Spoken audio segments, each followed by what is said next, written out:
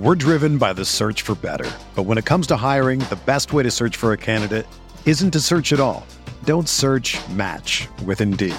Indeed is your matching and hiring platform with over 350 million global monthly visitors, according to Indeed data, and a matching engine that helps you find quality candidates fast. Ditch the busy work. Use Indeed for scheduling, screening, and messaging so you can connect with candidates faster. Leveraging over 140 million qualifications and preferences every day, Indeed's matching engine is constantly learning from your preferences, so the more you use Indeed, the better it gets. Join more than 3.5 million businesses worldwide that use Indeed to hire great talent fast. And listeners of this show will get a $75 sponsored job credit to get your jobs more visibility at Indeed.com/Blue Wire. Just go to Indeed.com/Blue Wire right now and support our show by saying that you heard about Indeed on this podcast. That's Indeed.com/Blue Wire. Terms and conditions apply. Need to hire? You need Indeed.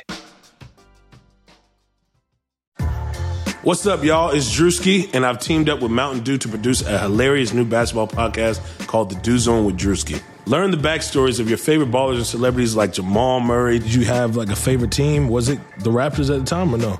Was the Raptors even started around that time? Come on, bro. I ain't that old, fam. You talking like I'm 50. Taylor Rooks, Asia Wilson, and many more. You won't want to miss this. Listen to The Dew Zone with Drewski on Apple Podcasts, Spotify, and wherever you listen to podcasts.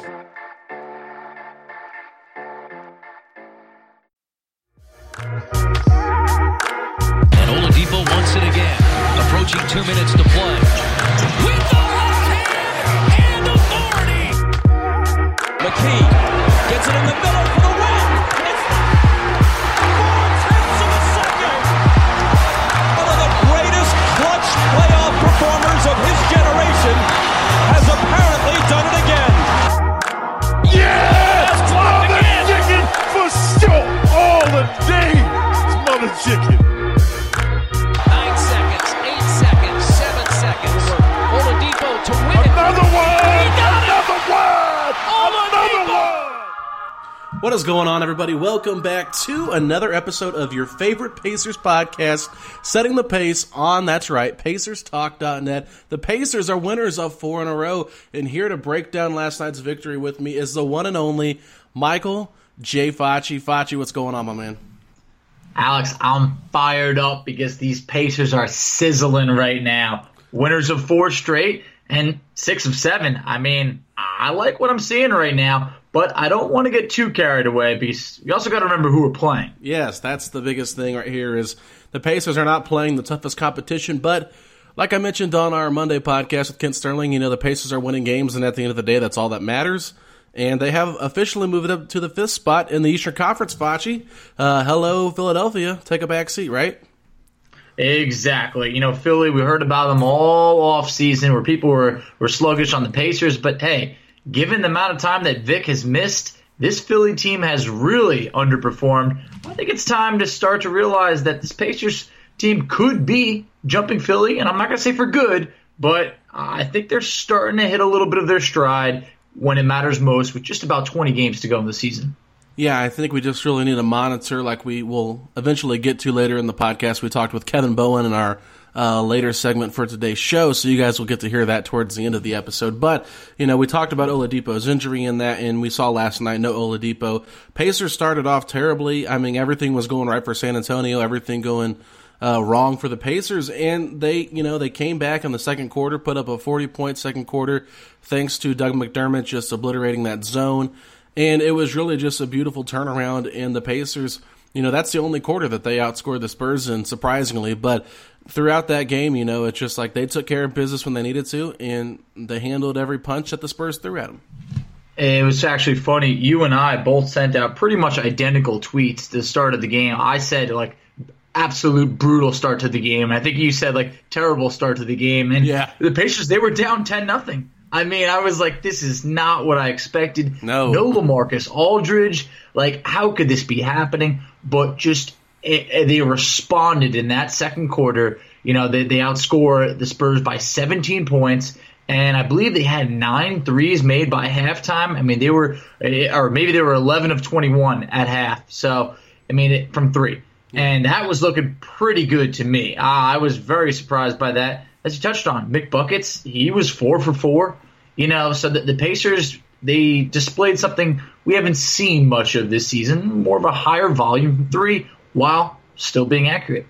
Yeah, and I think one of the things that was a little bit surprising was, no real big man for the Spurs, yet Sabonis was only 1 of 5 heading into the third or the fourth quarter, I believe it was. So, he just couldn't get an offensive rhythm, and I credit San Antonio. I mean, they were really focusing on shutting down Sabonis, and we've talked about this, how the Pacers run all their offense through Sabonis most of the time. So, it made the Pacers play a little bit of a different style, and I think that was good for them. I think they need to do a little bit more of that and don't rely so much on Sabonis to be, the focal point of the offense. But at the same time, I mean, we saw how he just kind of took over in the fourth quarter. But what impressed me the most in this whole entire game, it's not even on the offensive end, it's on the defensive end. And in the first half, DeMar DeRozan, 0 points. You know who was guarding him? T.J. Warren. And there's a reason why. T.J. Warren has been fantastic. And if the Spurs aren't hitting threes, the Pacers blow them out of the waters. I mean, DeMar DeRozan is their best player, and he has held to 0 points at the half, held to 10 points overall for the game. That's the way to beat the Spurs right there. It really is. But DeMar DeRozan just not even attempting a three, just has him looking like a dinosaur out there. I mean, it's just with braids. Honestly, it really is just ridiculous. But a little shout out to Trey Lyles. I thought he did a pretty good job defensively on Sabonis at times. He ended up with 20 points. And, I don't really get to watch a lot of Trey Lyles, and I was impressed at times. But when you touched on Sabonis, I mean, basically non-existent from an offensive standpoint earlier on in the game, but 9 points in the fourth quarter after the Pacers trailed against the Spurs. So he really got it going at the end of the game. And just, we've seen lately over the 4-game winning streak a much improved or getting back to what he was earlier in the year, Malcolm Brogdon. Brogdon over the last 4 games, averaging over 20 points per game. He's shooting over 50%. I believe he's shooting pretty close to 50% from 3 over that stretch. I mean, this is the Brogdon that we remember from earlier in the year, and it's been big. It's no coincidence the Pacers win 4 straight games, and Brogdon's playing basically his best basketball right now. Yeah. He as much as we love looking at what T.J. Warren and Sabonis have done and carried this team, the Pacers are at their best when both Miles Turner and Malcolm Brogdon are playing at their best. And I think, you can allow for Sabonis to not have a great game and still win games when those two guys are playing at the level they're playing. Too often we've seen them just not be consistent enough in their contributions, and I think that with Victor coming back, it was a little bit tough for Brogdon. Maybe he was going through an injury, but I think personally he has really good chemistry with Aaron Holiday. I love when those two play together. I'm not saying that it's a better fit than Vic. I just think that they've had more time and more reps together.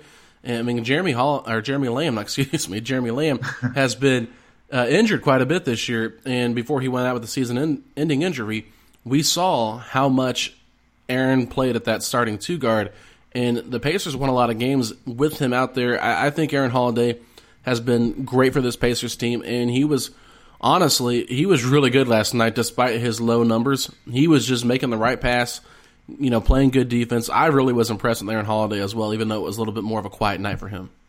Yeah, you really would not be able to tell from a box score standpoint, but I thought Holiday was he didn't try and do too much last night, just played good team basketball. His 35 minutes was the most on the season, I believe the most he's ever logged in a game for the Pacers. Just 2 years, basically. But still, I thought he played well. I mean, Brogdon and Aaron Holiday, that backcourt had the best plus-minus out of the whole team. So I don't think that was a coincidence. And just basically, I don't know. I liked what I saw. Miles Turner, we touched on it a little bit with Kevin later, his improved rebounding. Well, last night, it was on the offensive side of things, scoring with 17 points, and most of which came in the second half. I believe it was 11 out of that 17 was in the second half. So I just thought all around, pretty good collective effort. T.J. McConnell, not his best game, but that's fine. It was Edmund Sumner that looked very rusty last night. Sumner looked like he really could have used a little bit more of those minutes over the course of the last few weeks. I just felt like he was someone who I noticed off the bat just didn't look, as, I don't want to say, maybe I'd say in rhythm last night. Right. Yeah, he's still got to find that rhythm. And we kind of talk about the same thing with Goga. It's like you throw a guy out there for 2 minutes, he's not going to get in any rhythm. He doesn't know what his role is, and he's trying to prove that he's worthy of minutes. Well, it's a tough place to be in for a young player, and especially like Edmund Sumner. Like before last time, I mean, it was Jakar Sampson starting or getting the 4 minutes off the bench, and they moved Justin Holiday to the 2. So it's kind of like, okay, where's my role at on this team? Well, then they put him out there, and I thought he played really well. In spurts. I mean, we saw the move where he cut back door. I think it was a cut back door. Or Sabonis passed it up top to him, and he drove to the basket, stopped, and then pivoted and hit the little layup. I think there's like moves like that you can see in his game that could be beneficial for this team going forward. And I know you love Edmund Sumner. I mean, he's one of your favorite guys to root for. So maybe if Oladipo's injury keeps him out an extended period of time, we'll get to see more Sumner. And it might not be the worst thing, especially, as we come down to the end of the season, to get him some more reps just in case he does have to play in the playoffs, he feels more comfortable. I completely agree. It would be great if the Pacers can be in a somewhat similar opportunity to like towards the end of last year where, that Hawks game where you just saw Edmund Sumner go off last game of the season. He looked great in that game. But so did TJ Leaf. Yes, TJ Leaf looked amazing in that game, and that's what worries me then about that Edmund Sumner performance, because that Hawks team must have been terrible in that game. But back to Aaron Holiday for a bit. His minutes have been up and down with Oladipo returning to the lineup. We see when Oladipo's out, Aaron Holiday is playing, over 30-plus minutes in some of those games. But TJ McConnell's kind of been the guy where I feel like his play has dropped off a bit lately. Love McConnell at times. You still see great hustle plays that, can just ignite a run, but he's never going to be like a scorer on this team. But I was just looking through some stats. He's only scored more than 2 points in 1 of his last 7 games. And while he was averaging over 5 assists per game, he's only had more than 5 assists in 2 of his last 14 games. So the play for McConnell has dropped off a little bit. And when you are trying to get Aaron Holiday a bit more minutes with Oladipo out there, it might be McConnell who's sacrificing a little bit minutes moving forward. Not positive, but I think we could see that a little bit. Yeah, and I think one of the things you'll see with McConnell as we get closer to playoff time and into the playoffs, his weaknesses are very glaring. He's not a good shooter. He's undersized.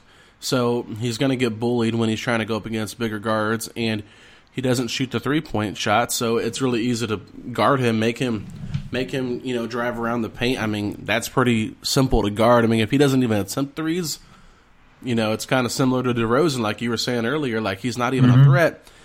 It's going to be tough for him, but I still think that he provides something as far as leadership on the court, getting in there, taking a charge, causing a 5-second violation, stealing. Like, it's just little things that he does, but he's not putting up the same amount of efficient numbers that you'd like to see from him. But I do think, when playoff time comes and there's a 9-man rotation, hopefully Oladipo's back and ready to rock and roll. You go Aaron back to the bench. Our top 9 right there, you feel confident about, but at the end of the day, it's playoff time. So if McConnell's not playing well, you've got Aaron, Oladipo, Brogdon, and you got Justin Holiday that can all play those guard minutes. So you don't have to continue to keep him out there even when he's struggling. I mean, 12 minutes last night, not a lot of minutes. He wasn't very good last night. He's not been very productive. He was pretty bad in Cleveland, too, if I recall. So it's one of those things with him. Like, that's why I was wanting Aaron to get more minutes than him to start the season, just because I'm just like, I know what his limitations are. But, I mean, he's been impressive. Don't get me wrong. He's been really fun, and he's a game changer in a different way, but it's more of the dirty work. Oh, it is. I mean, he had a diving strip last night that led to a basket. Oh, yeah. I mean, and that was just awesome to see. But when you're talking about his inability to even attempt threes, Alex, his last attempted three was February 7th, and he's just 4 of 13 on the year from 3. So it's basically non-existent. And then you're on the flip side, you got Aaron Holiday, who's shooting just over 40% from 3. Yeah. So, if only you could really combine them into the same player, but you just can't. So it's just tough to see Aaron Holiday go from a night like last night, 35 minutes to then, I mean, he might just play 0 the following game. It could easily happen. So it's just tough to see. But McConnell brings certain, just like we discussed, where no doubt about it, you want him out there. He does not help this team by just being on the bench. No, and with those 3-point attempts, Facci, I mean, he's pretty much taken a 3 every 4.5 games. So it's not like he's a threat at all. But I do want to move forward. We get a chance to see the Milwaukee Bucks the last time of the season in Milwaukee. And if you recall, last time the Pacers did host the Milwaukee Bucks on ESPN, they won that game, but there was no Giannis Antetokounmpo. Well, tomorrow, or I guess you should say later tonight, against the Bucks, if you're listening to this on Wednesday, Giannis is going to be there, and he's not going to be very happy because the Miami Heat took care of business against the Bucks, and Giannis did not play very well. Bam Adebayo had his way with him, as much as anybody can have their way with an MVP-type player. So the Pacers are going to have themselves a handful Wednesday night. They really are, and I would have felt better if the Bucks weren't coming off of a loss. When you touched on the MVP for this year, maybe two straight MVP, is coming off of his worst game in fully over a year. I mean, not just this season. I believe this would be his worst game in at least a calendar year. I think he responds. We don't have a Bam Adebayo out there to hold him to just brutal field goal percentage. So I was impressed by the defense that Bam played. But look, Alex, I know we won that game without Giannis last time, but we nearly lost that game as well. So it was one of those. Pacers got off to a blistering start against Milwaukee last time, and then it took it to crunch time to basically close that game out. So not feeling too great about that game. We don't know if Oladipo is going to suit up. I believe he's questionable as of now. But I mean, what are you going to do? You still got to go out there and be ready to compete. Yeah, I mean, the Pacers probably want to prove to Milwaukee, hey, we can beat you too. So it's not like it's just Milwaukee that's going to have a chip on their shoulder. I mean, when you're playing the best team in the Eastern Conference and record-wise the best team in the NBA, I mean, you should be getting up for that game. So let's hope the Pacers can do that. I'll be interested to see who guards Giannis in this game. Don't want them to get in foul trouble, especially with the way that our roster has just been kind of depleted with injuries. So the last thing you want to do is get one of our bigs or one of our important wing players in foul trouble.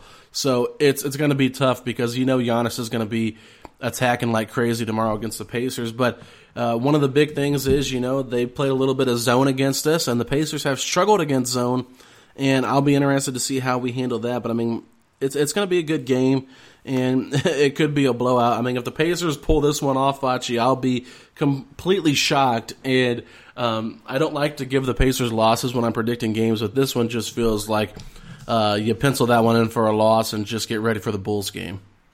Agreed. Look, I don't feel good about this game. I'm not going to blow smoke up anyone's butt, but honestly, it just – I don't. I won't. I promise. All right, everybody's safe here. But I feel like if you can beat the Bucks in Milwaukee, it's beyond a statement win. This is a big, big win right here if you can pull this off. And I just don't know if the Pacers can. This Milwaukee team, they're not just good. They're great. Mm-hmm. I mean, they were on pace for 70 wins just about the other day before losing to Miami. This is a team, they lead the league in scoring. I mean, they are a really good defensive team, like a really good defensive team. And it's going to be tough. I mean, across the board, they actually average almost 10 more rebounds than the Pacers. Mm-hmm. I mean, that is a huge difference. So they don't really have much of a weakness. So I don't feel great about the game, but hey, I'm going to be ready to rock. ESPN, the nation's going to be watching, so let's be ready for them. Absolutely. Well, let's go ahead and take a quick break, and we'll come back with the one and only Kevin Bowen.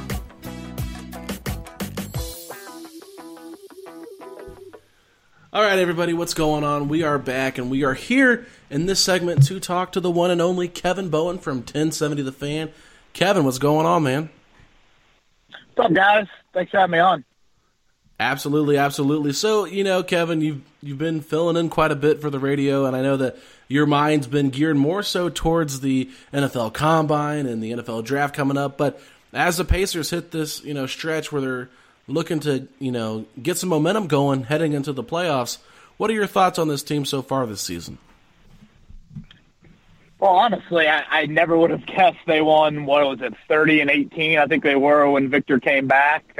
You got to have to kind of divide this season up into chunks, and that was an extremely impressive start to the year, and I guess well over a start to the year. Domantas Sabonis taking the next step has always been something that I thought was possible, but I'd be lying to you if I ever thought it would get to this level. What he's done just from a facilitating standpoint, really over the past couple months, he's become more and more of a point forward, and that's, I know that's not really like the exact term to use, because it's not so much of him like dominating the ball at the top of the key and bringing it up and whatnot, but he just does so much for this team offensively.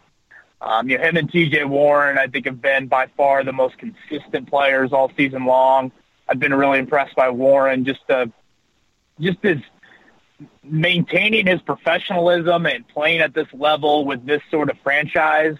I didn't know if he could get there, and I think David West's mentorship has been huge for him.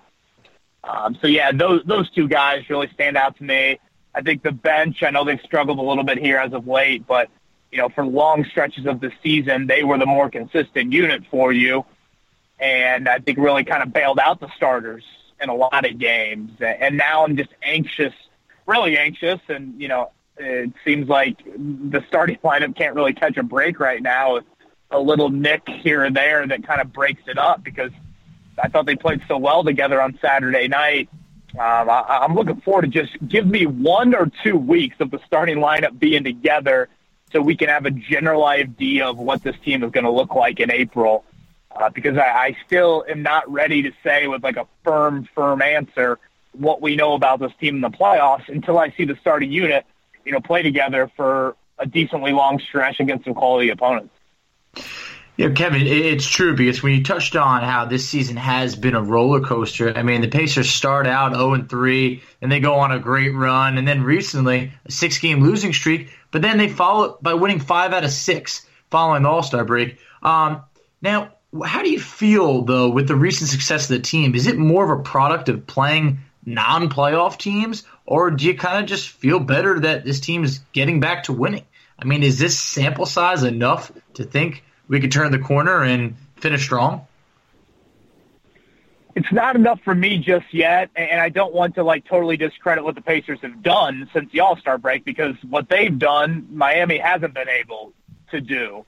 And that's beat some of these bottom feeders in the league. But again, like I said earlier, I can't say with a lot of confidence that this team is going to be super competitive / win a first-round series until I see more of the starting unit playing together.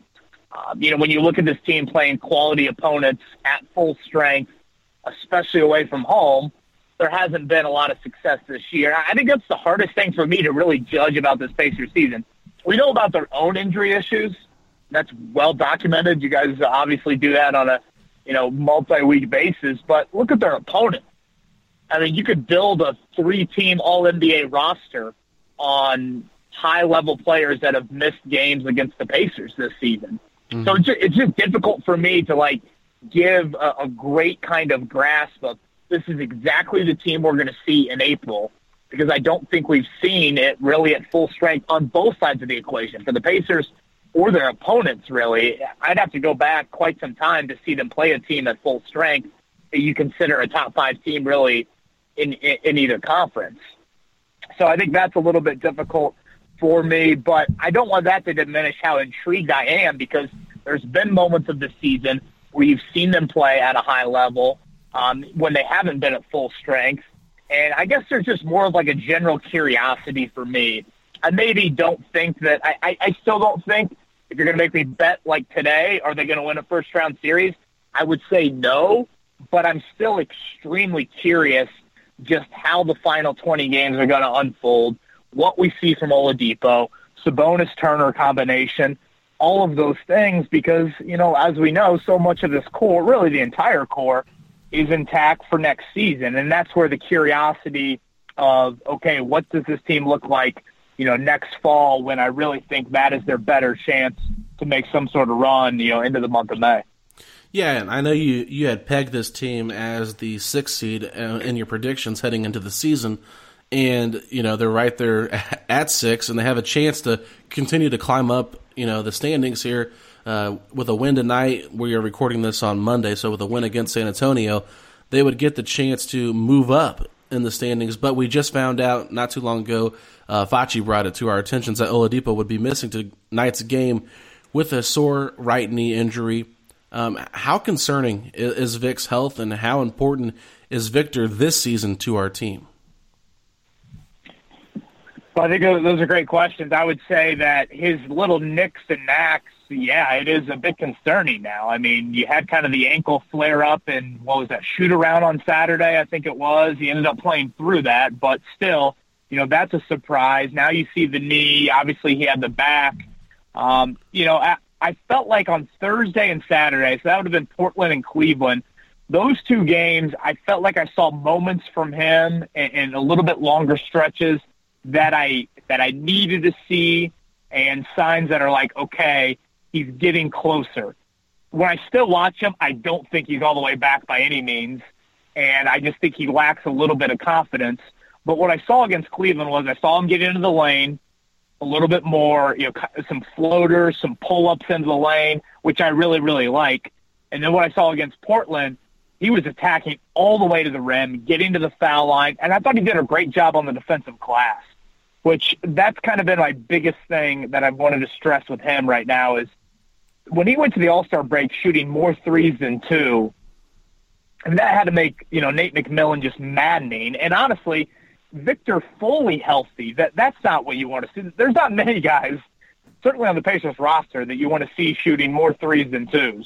Doug McDermott might be the only guy, honestly. So that was a red flag. Now you're seeing him get back to a little bit more of his strengths. But, again, when you see some of the nicks and these just kind of small injuries flare up, it's hard for that starting 5 to mesh together, and it's hard for Victor to get full throttle. Like, I don't think we've seen him yet at a game where, oh my gosh, Victor's playing 34 minutes. I'd have to check how many minutes he played the other night against Cleveland, but I know against Portland he still hasn't played kind of that full sort of minute allotment. And I do think for this team to win a first-round series, I don't think you need Victor at all-star level, but I think you need him very close. Like, I think you need him where maybe Brogdon was right before the All-Star break. And I'm talking about Brogdon in the first 40 games, not like literally that final week or two before the All-Star break. I think if you're going to rank like an All-Star team and you're going to go all the way to like 15 or 17, Brogdon would have made it this year. I think that's where Victor's got to get to for this team to win a series. I just think it's too much pressure on a Warren, maybe even on a Brogdon as well. It'll be a different role for him in the postseason. Certainly for Warren, it'll be his first taste of the postseason. So I think that's why Victor's got to get, can he get to a 16-6 sort of average where he's 48% from the field and 34% from 3? I know I'm just kind of spitballing numbers off the top of my head, but I think if he can get to that level, I think this team could win a series. It's definitely interesting, the numbers that you threw out, because over the last 5 games, he is shooting 47%. So we started to see him kind of regain his form a little bit, shooting 35% from 3. But the less attempts is what I liked seeing, because just as you mentioned, he was putting up a lot of shots, and a lot of them were coming from three-point range when he first started to come back this year. But someone who's coming off a really successful month, T.J. Warren, he just averaged 20 points per game and shot over 60% in the month of February. With Vic still trying to regain his form and, having various nicks here and there, do you think there could be a little bit of a shift towards maybe going to Warren a little bit more down the stretch compared to Vic? Or is maybe TJ not as ready for that moment, just as you were touching on before? Boy, I mean, every time I think TJ Warren isn't ready, he just kind of shuts me up, and fine by me. TJ Warren, he just goes about his business in a very professional manner that I like. And I love how he plays the game. He knows kind of where his strengths are. And, some of those shots he hit against Cleveland the other night to ice that game, those are some big-time plays. And, you ultimately hear about this kind of closer mindset that every team has to have. I still think the bread and butter for this team, late game situations, needs to be Brogdon and Sabonis in a two-man game. And that's what they went to, late in the Portland game. And, Turner was freed up for a three. But I saw Popeye Jones, I think Jeremiah Johnson maybe had this on Twitter, Popeye Jones talking before the Spurs game, mentioning that Turner hitting those clutch shots late in the wins over Portland and Cleveland, that just reiterates to an assistant coach in the huddle in late game situations. He grabs that guy and says, don't leave Turner. Like, now you've just given yourself one more guy that the opposing team feels like they can't automatically leave. And I think that's the best part of this Pacers team, is that they almost always put five guys on the offensive end of the floor that can score. And it's not the most traditional way. It's not the most pretty way. Hell, it's not maybe the most analytical way. But they've got guys that can all put the ball in the basket. So, I still think late game situations, Brogdon, Sabonis would be my main option. But the fact that you have the ability to counter some things with, a quick little Turner in the corner or Warren isolated, or can Oladipo get to the downhill level, or he's finishing at the rim at a pretty high level. The fact that you have those options, kind of in your back pocket, that's something we definitely did not say about this team in prior years. Yeah, no, it's been fun watching the just the elevation of T.J. Warren from a guy in Phoenix who was injury prone to really not missing very many games this season, and had that bad injury against the Knicks, kept him out a few games, but he's been pretty steady all season long, and that's a reflection of why the Pacers have been winning so many games. He's been that important to this team. But I got to ask you, aside from injuries, we obviously talked about Oladipo, the news of Jeremy Lamb going out for this season. What is the Pacers' biggest area of concern for you, Kevin? I think just rebounding and in general the defensive end of the floor. I don't want to kind of rain on Miles Turner's parade from the past couple of games. I do think the offensive confidence that he could get from what he's done against Portland and Cleveland late could be huge. But his on-ball defense against elite bigs, it's ugly. Andre Drummond owned him the other night. Then you've got to put Sabonis on Drummond at halftime. Now you're risking your best offensive player, or at least, maybe your most important offensive player. Now you're risking him in foul trouble. And, I would have liked to have seen growth from Turner this year, again, in the on-ball defense against the high-level bigs.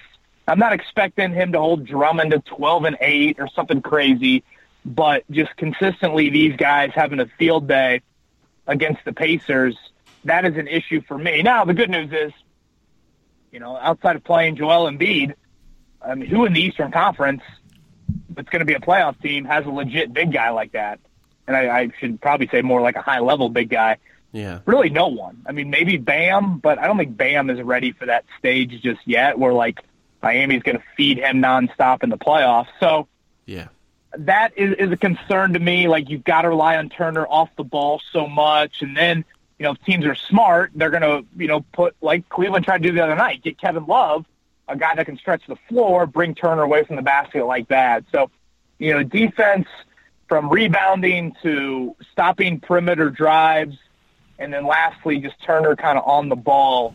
Those are the three things, because I've always felt like Turner was I've been more of a proponent of trading him, but I understand the reasoning and wanting to keep him, because if he can protect the rim at a high level, that does give you so much.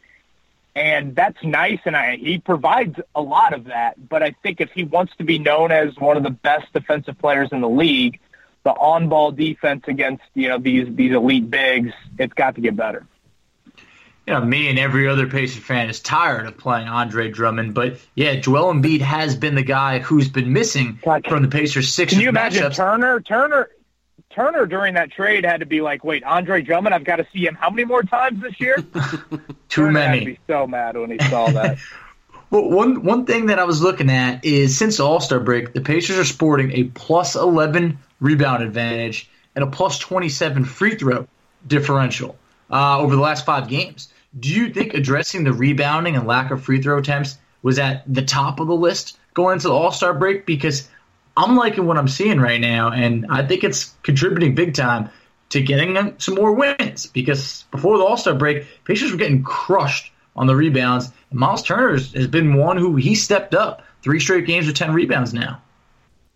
Yeah, no, those are two very notable numbers you point out there, because if I'm not mistaken, they were dead last in free throw attempts going into the All-Star break. And that's always an area that I felt like if you're going to be a team that's not going to shoot a lot of three-pointers, you've got to get to the foul line at a higher clip. And that is just an astonishing differential. So, yeah, I mean, even when you look at the rebounding numbers, you know, yes, you face some of these bottom feeders, but they aren't awful rebounding teams. So I think those things are of note as well. And if they continue to get anywhere close to that, those are things, again, you know, can you point to in April to where, all right, maybe this team now you do have a little bit more confidence in and potentially winning a series, just because that's what I'm looking for right now. It's what the starters did on Saturday. You know, Turner's late game shots, you know, does that give him a little bit more confidence? Again, Oladipo making a few strides before this latest sore knee situation. You know, those are things of like, all right, I'm starting to see a few more things that I think, okay, this team could do something in the month of April. Now, ultimately, you know, I still probably judge them on a barometer that's, you know, more with the kind of top 5 teams in each conference. And we haven't seen really great play against those teams, especially away from home. So that'll probably be the ultimate test for me. But those are two very key stats that they need to continue to try and kind of reach at those levels if they want to do something come postseason time. All right, Kevin. So my last Pacers related question for you is, you know, what matchup do you prefer for this team heading into the playoffs? Well, I think it's Miami. Have you been the one chirping about Boston? I'm a proponent of playing Boston, yes. I want to see that matchup. Yeah, I can't go there. I think those wings are just too much. I think it's Miami. And, you know, there's more of an even level playing field of talent. There's two teams that just kind of muck it up a little bit. You know, can you just kind of out tough and out, you know, work and execute a team that, you know, really doesn't have anyone that, yeah, Jimmy Butler is a great talent, but it's not like they've got multiple guys and a Kemba Walker and a Jason Tatum that are going to be the best player on the floor night in and night out. I think that's the team that I would want to play the most if I were the Pacers. You aren't obviously going to catch – you really aren't going to catch Toronto. I guess the only way you play Toronto or the only way you play Boston is if you're the 6th seed. I can't see Boston falling all the way to the 4th seed. Right. I'm not sure how big that gap is, but I feel like it's either going to be Miami, Philly, or really Miami or Philly, and I think I'd rather play the Heat. Just, again, from a talent level standpoint, I think when the Pacers have gone in the playoffs over the past few years, they've been certainly, even though the seed might not indicate it, they've been the vastly less talented team on the court. And I think that's caught up to them, especially on the offensive end of the floor. I think if you played Miami, you know, maybe guys that haven't been in those situations before, maybe that catches up to them. You know, Bam in a different role, but Duncan Robinson, Kendrick Nunn. I mean, those guys, again, different sorts of roles that they're being asked to do on playoff teams. You know, does that lead to a little bit of Miami not reaching this really incredible level Eric Spoelstra's had him playing at here until about the last 2 weeks? Hey, you know, I'm excited to see that. I want to see the drama between the Heat. I mean, that's kind of what I see being an intense series. I already love the start that it's off to. They're going to obviously play the Heat, you know, later this month of March, and I think the Pacers might match up a little bit better than that against the Heat, against a team like, you know, Philly. It scares me because we have not seen the best of Philly. They have underperformed this year, and I don't want to be the test for them in the playoffs. So my vote is Miami on that one. You don't want to see Embiid either. I just don't. I know Philly's got a little volatility with them, but again, give me the team that's the least talented, especially in round one. maybe like in round 2, maybe Philly's, Jekyll and Hyde nature, maybe it would catch up to them. But I think as long as they were healthy, you'd get a decently locked-in team in round 1. And I mean, they've lost 2 games at home all year. Mm-hmm. Yeah, that's true. I mean, they've protected home court better than really anybody in the league. So that would be a concern as well. Yeah, Miami's good at home as well, but I just feel like I'd rather go against the team that overperformed in the first half of the year rather than the team that underperformed, because at some point Philly's going to get it going. And like I said, I want no part of that. We've seen what Embiid's done against Turner in the past. I don't think Turner wants it either. I mean, let's just be honest.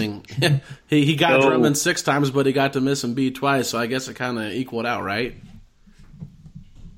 Yeah, but again, I think knowing Miles Turner a little bit and just from a mental standpoint, I think the best case scenario would be avoid Joel Embiid. Because if you look at the other teams in the East, I mean, Lopez wants to bring you away from the basket.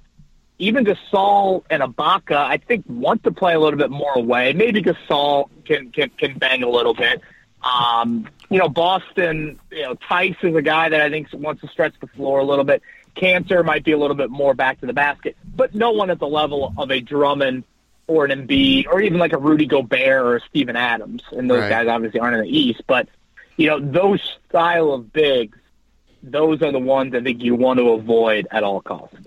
Yeah, and I mean, I've said my piece about why I'd rather face the Celtics. I just want to see our bigs take advantage of their smalls, and I like how it's so different and how we're built so differently. But I get the concerns because, yes, thinking about Sabonis trying to guard one of Hayward or Brown is a little bit worrisome. But, Kemba's been dealing with that knee injury. I'm not sure how reliable he's going to be come playoff time. And, Marcus Smart can be a wild card offensively. He's either hot or cold, and so maybe you could, get lucky switching off and putting Sabonis on a Smart if they play that small ball lineup. So I'm just kind of interested by seeing the Pacers just overpower them with their size. But I don't, like I said, I don't think the Pacers are going to win a first round series anyway. So that's kind of being the pessimistic outlook of things. I know that's not what fans want to hear, but that's my personal take on it. Miami, the only reason they worry me is just because 3-point shooting and the defense the Pacers have shown against 3-point shooting has been awful this year. So I just feel like if they get hot, they could really just light the scoreboard up like they did the last time they were in Indianapolis. Yeah, and that is fair. And I also think when you get into a series from a scouting standpoint, and this is both good and bad because we saw the Pacers last year, they took away Sabonis, really, Boston did. From a scouting standpoint, you settle in, of course, to one team, and you would hope from a 3-point, situation with Miami, you'd be able to kind of counter that a little bit better. And as much as I hear you out on Boston, bigs greater than smalls, I just feel like in the playoffs and a team that has that potency, especially from the perimeter, I mean, Boston can make, 15 threes on you really, really quick. And that would be my concern of the dribble penetration, the inability to stop that. It's not like they need to get to the rim. It's just getting open shots for some of those guys. And that would be a concern. I don't know if Miami has enough penetrators that worry me as much as Boston. I just think Boston has some individual matchups on the perimeter that I don't love. Mm-hmm. Fachi, any other words you got? No, I'd say just Miami a little bit unproven in terms of some of their diamonds in the rough, like Duncan Robinson and their Kendrick Nuns. But a guy like Jason Tatum who's really taken his game to the next level since, I'd say the start of 2020 scares me. So I'd like to avoid that if we can. Well, Kevin, we appreciate you coming on, but before I let you go, I just have to ask one question.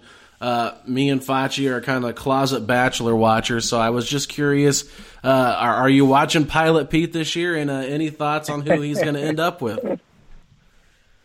Boy, talk about a question I didn't expect. I have not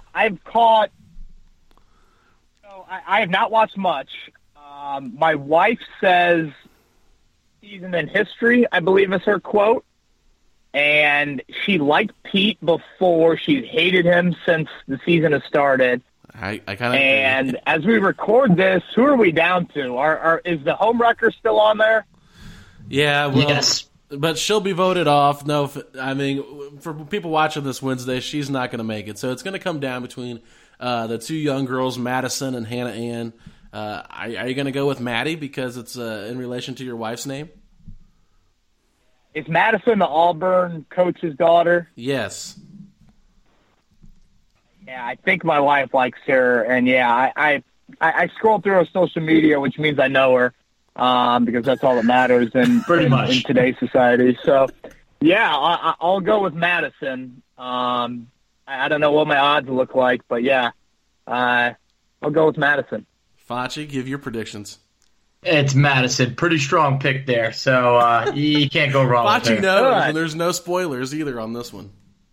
I feel confident now. I'm going to walk inside with a little pep in my step tonight. Yeah, you just definitely.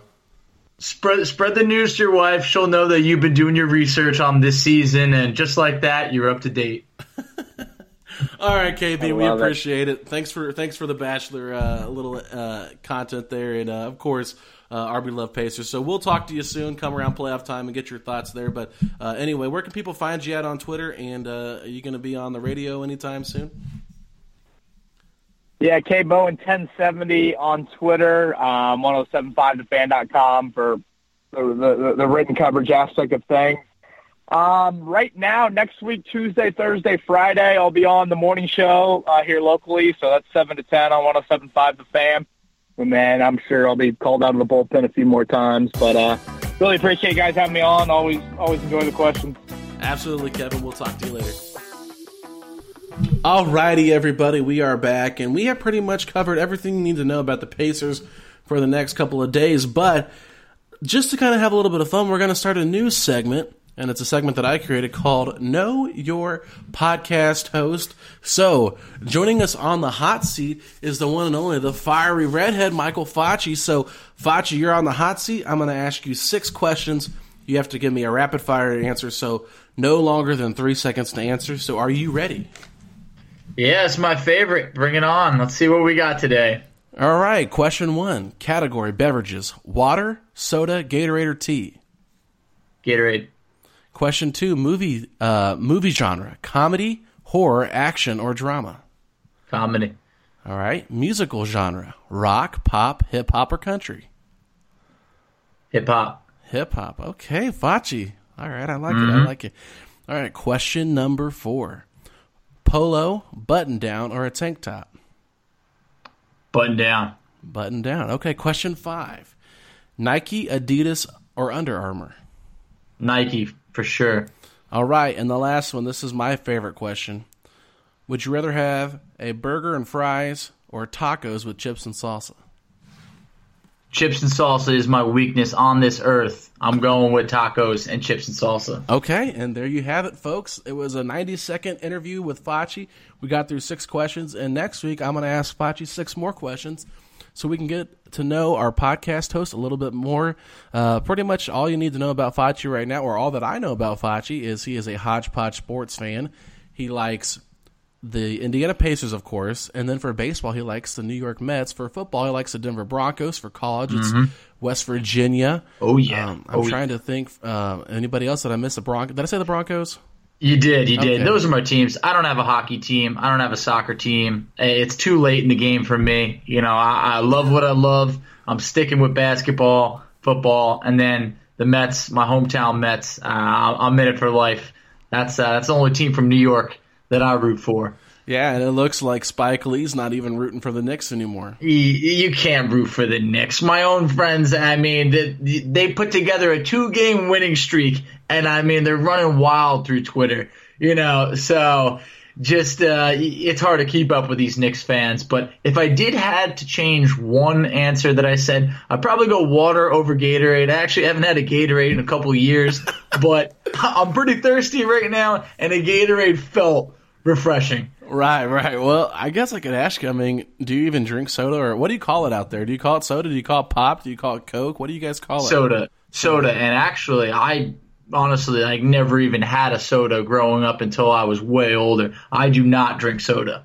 Wow. That's never impressive. Had a cavity in my life either, probably due to not drinking soda. I've had a fair share of cavities, Facci, and I will admit I can be a little bit of an addict to soda. Personally, my favorite soda, this isn't really about me right now because you're not interviewing me, but if I had to say, my favorite soda is hands down Mr. Pibb. And it's Never like had it. It's like a spicy cherry. It's it's kind of similar to Dr. Pepper in a sense from Coca-Cola's version, because Dr. Pepper is actually owned by 7-Up, I believe, but people don't realize that. Everybody thinks that Dr. Pepper is owned by Pepsi, but they're actually their own independent company, and 7-Up is the carrier for them. The only reason I know that because I worked at a gas station for 5 years. Hey, and they are the ones dropping knowledge. I'm dropping knowledge, man. I mean, I've got plenty of gas station stories to tell you. So if you ever want to have a dark night where we're talking about some crazy things that happened at the gas station in the middle of the ghetto, we can talk about it. Here in Indianapolis, I was not in a good spot where I was at. I'm going to be honest, Alex. That sounds terrible, and I never want to hear those stories. But okay. I will take your word for it. But since I know that my mom is tuning in to an episode of Setting the Pace, she always used to buy Mott's apple juice growing up, and that was my version of soda. I used to crush some apple juice. It's been a while. Sugar. I'm surprised you didn't get cavities from that. Nope. Somehow I slipped through the cracks of the cavities and it made it on out perfectly good. But Mott's apple juice, if you have not had, I recommend. Absolutely. So as we wrap things up here, Facci, I just want to do this as we close out our last segment. Who was your player of the week last week for the Indiana Pacers? And we had Sabonis flirting with 2 triple-doubles, so that's pretty hard. But I really liked – I think it's got to be between T.J. Warren and Miles Turner. I completely agree with you. I feel like Miles Turner really stepped up his play. Warren, at times is just so reliable, but I think Miles Turner is deserving of it because I think he put together – maybe his best week of the season. Yeah, sorry, I just dropped my phone there. But, I agree with you. I think Miles Turner really should be getting this award for Player of the Week because it was his 8 blocks against Charlotte that set the tone. Nobody was going to score in the paint. It was the 10 rebounds that he had 3 games in a row. It was the 4 blocks last night with the 17 points against the Spurs. Turner's been playing well, and if it's because he's drinking more coffee, hey, let's give him all the coffee he wants. Let's change Turner's block into Java Junction and just have it going crazy up there, Foch. Hey, whatever's going to keep it going. 18 blocks over his last 4 games. Just honestly ridiculous. This is the Miles Turner that I remember from last year that was head and shoulders above any other player when it came to blocking shots.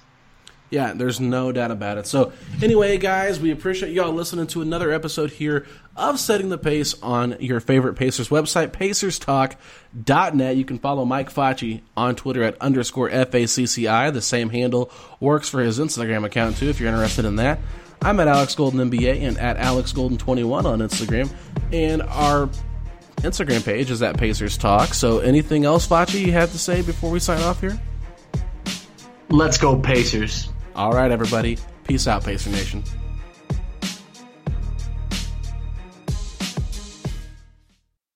Sugar Ray Leonard, Roberto Duran, Marvelous Marvin Hagler, and Thomas Hearns. Legends, whose 4-way rivalry defined one of the greatest eras in boxing history. Relive their decade of dominance in the new Showtime sports documentary, The Kings, a 4-part series premiering Sunday, June 6th, only on Showtime. This is the story of the one. As a maintenance engineer, he hears things differently. To the untrained ear, everything on his shop floor might sound fine, but he can hear gears grinding or a belt slipping. So he steps in to fix the problem at hand before it gets out of hand. And he knows Grainger's got the right product he needs to get the job done, which is music to his ears. Call, click Grainger.com, or just stop by.